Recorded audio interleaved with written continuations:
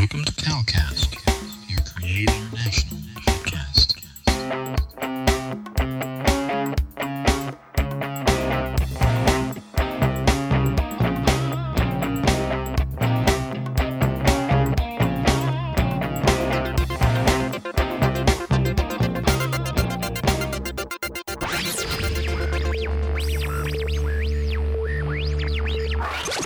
God Network News,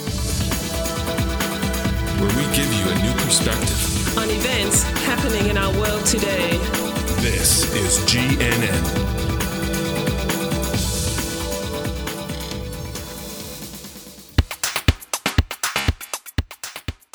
This is God Network News, episode 223. Welcome, GNN fans, to another episode of God Network News, the podcast that tells you what God's doing around the world. Not what CNN tells you, but what GNN tells you is going on in the world. If you're tired of listening to all of that crisis network news and you want to hear what God's doing, well, give us a listen.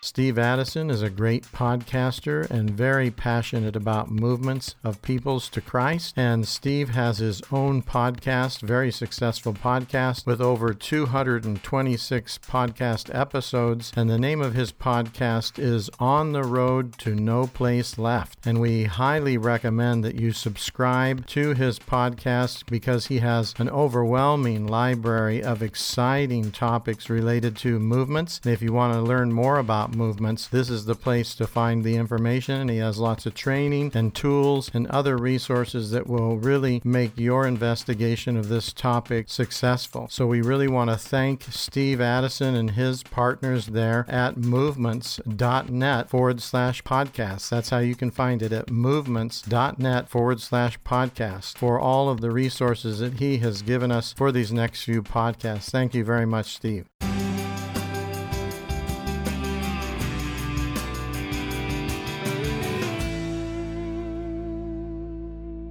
Beyond what you're seeing on the news outlets, which I think you're seeing pretty similar on just about every news outlet. It's bad. It's not, there's a lot of people that don't want to be there. There's a lot of uncertainty, a lot of chaos, unknowns about what, not just what today brings, but certainly what tomorrow brings and beyond.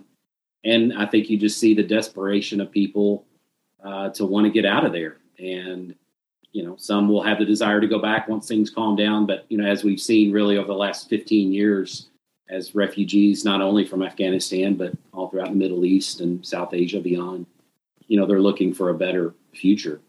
And so it's going to be a lot of families that are leaving.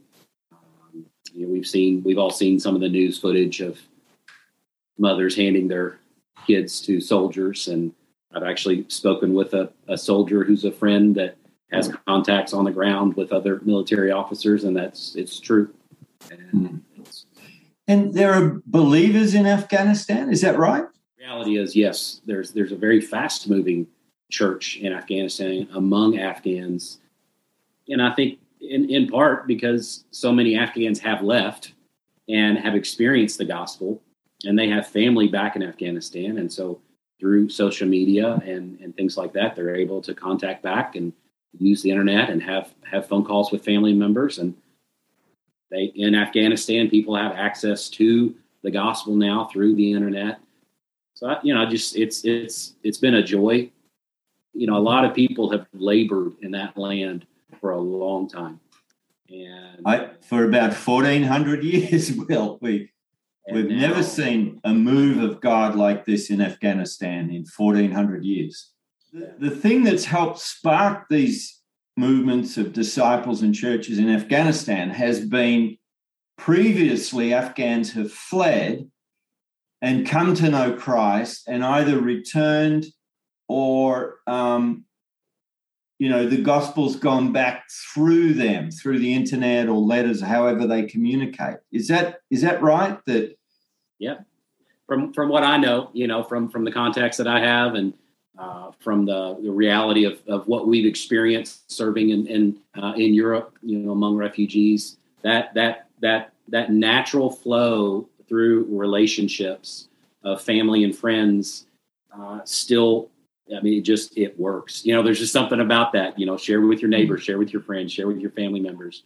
And yes, when those Afghans have gotten out of that context, now it's still difficult to become a believer in Afghanistan, to convert, to meet with someone for discipleship, to begin to share your faith with others, to gather in a healthy church. That's still really hard to do in Afghanistan, but it's happening. But, I think the restrictions are, they're lifted once they get outside of those Muslim-dominated countries. You've got Afghan believers in Turkey. You've got Afghan believers, all along that highway. But once they get into Europe, once they get into the States, once they get to these other locations where they're free, there's religious freedom there. So not only are they able to listen, but we're able to share freely. And other, you've got Iranian believers sharing with Afghans, in their heart language, and the culture and the language are similar enough. And so you just see how God's doing. And, we all have heard a lot about the Iranian, church movement that's happening and fastest growing in the globe. And God's using that to now splinter into other people groups. It's just amazing. It's just one of many. So you just begin to multiply that more coming back and forth. And that's where you just see the church grow like it is today, even in the midst of persecution, even in the midst of chaos. Well, what's the opportunity in this crisis right now? Is to have Afghans in your home for a meal, or to go into their home and be hosted by them, because they love showing hospitality and probably haven't been able to show hospitality for a long season. And it would be a joy for them to do that. So we as believers have an opportunity to cross over a cultural barrier and cross over some fear and reach out and say, welcome to our nation. Welcome to our city. Can I show you how to get around the city? Can I show you where to shop? Can I introduce you to some of my friends? Would you please come to my home? I would love to serve you tea. And, so we have to take some time to learn the culture and some, cultural do's and don'ts. And there's lots of resources out there. And most of us serve tea instead of coffee, things like that. But, the way that men and women would communicate with one another and those types of cultures. And so just to be aware of all of that is good. We need to learn about them so that we have an opportunity to share the gospel. We don't need to wait on them to learn our culture before we can share the gospel with them. You're listening to God Network News Podcast with your host, Cal Curtis. Look up our website at godnetworknews.com. So let's make that effort. And then let's invite people into our homes. Let's look for ways that we can serve. Depending on what country you're in, offer to teach that language. You don't have to be a certified teacher. You can, churches. I was just on a call this morning with the church wanting to know, how can we help? And so I told them the same thing. Look for ways that you can host families and teach them about your city and how to get around. But also, start doing, English lessons and just, as conversational English. Doesn't have to be professional, but it's just another way to love on them. It's a felt need. It's a real need. And also it just gives us a chance to continue to, build relationships there. And I would say, above all, regardless of how you do it, the opportunity that we have is to share the gospel. And maybe for them, for the majority of them, it'll be the first opportunity that they've had to hear a clear, true presentation of the gospel. Most of them have been, misinformed about what we believe. And you will have the freedom to share. And, listen, especially if they're in your home, if you're hosting them, they're going to listen to anything that you have to say. So just what an opportunity we have to share the gospel, just put it out there. And let's just ask the Lord to put us in the path with Afghans that he's already at work in. And, that's just something that we've seen all throughout our time, serving among Muslim refugees. And, we didn't come up with it, but we've certainly experienced it. Other people have written about it. There's some general themes. So when you listen to enough testimonies of former Muslims, you begin to hear some common themes, right? They have an interaction with a believer that just rocks their worldview. I didn't think Christians were this way. I would always been told this, but here we are in your country, and Christians are the ones that are caring for us. Just some of those things with just interaction with a believer that just rattles them. A second thing is they have a prayer that's been prayed in the name of Jesus that gets answered. Now, often that comes from the believer that they've met. And, if you talk to a refugee long enough, you're going to hear something that you can offer to pray for, a real need. And stop right then and there and say, that really burdens me. Can we pray for that? And again, if they're in your home, they're not going to say no. You could be anywhere. They're probably not going to say no.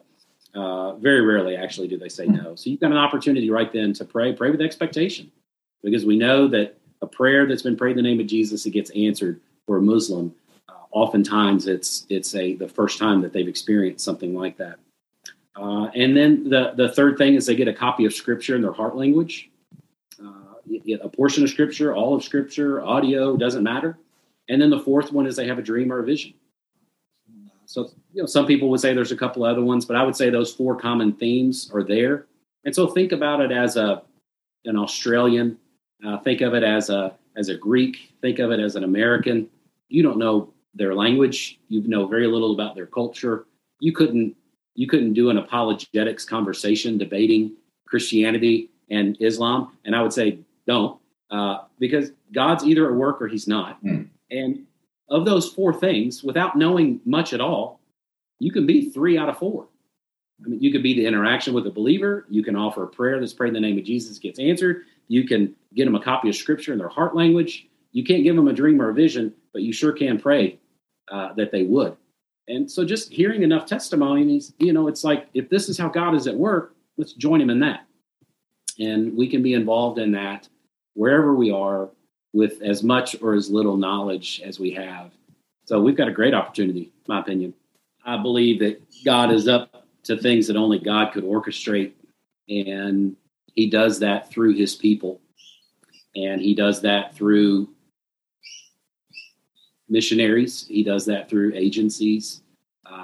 But he mostly does that through Afghan believers sharing the gospel with Afghans, and Afghan believers making disciples of Afghans.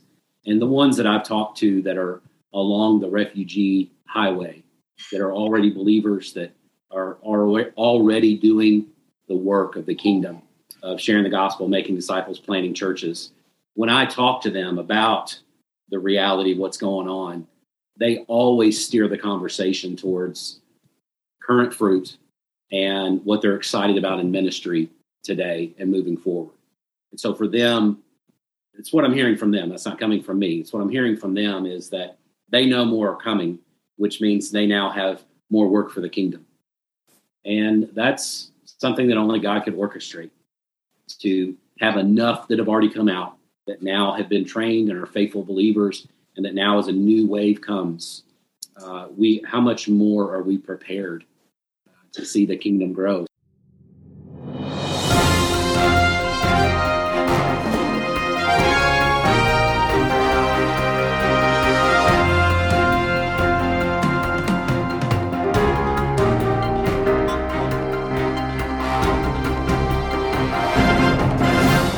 If you enjoyed this episode, please consider donating to help us continue to bring exciting stories fresh from the field. Visit our website at godnetworknews.com and select the PayPal link on the right side of the page, or consider becoming a Patreon partner to receive access to more valuable materials exclusive to our members.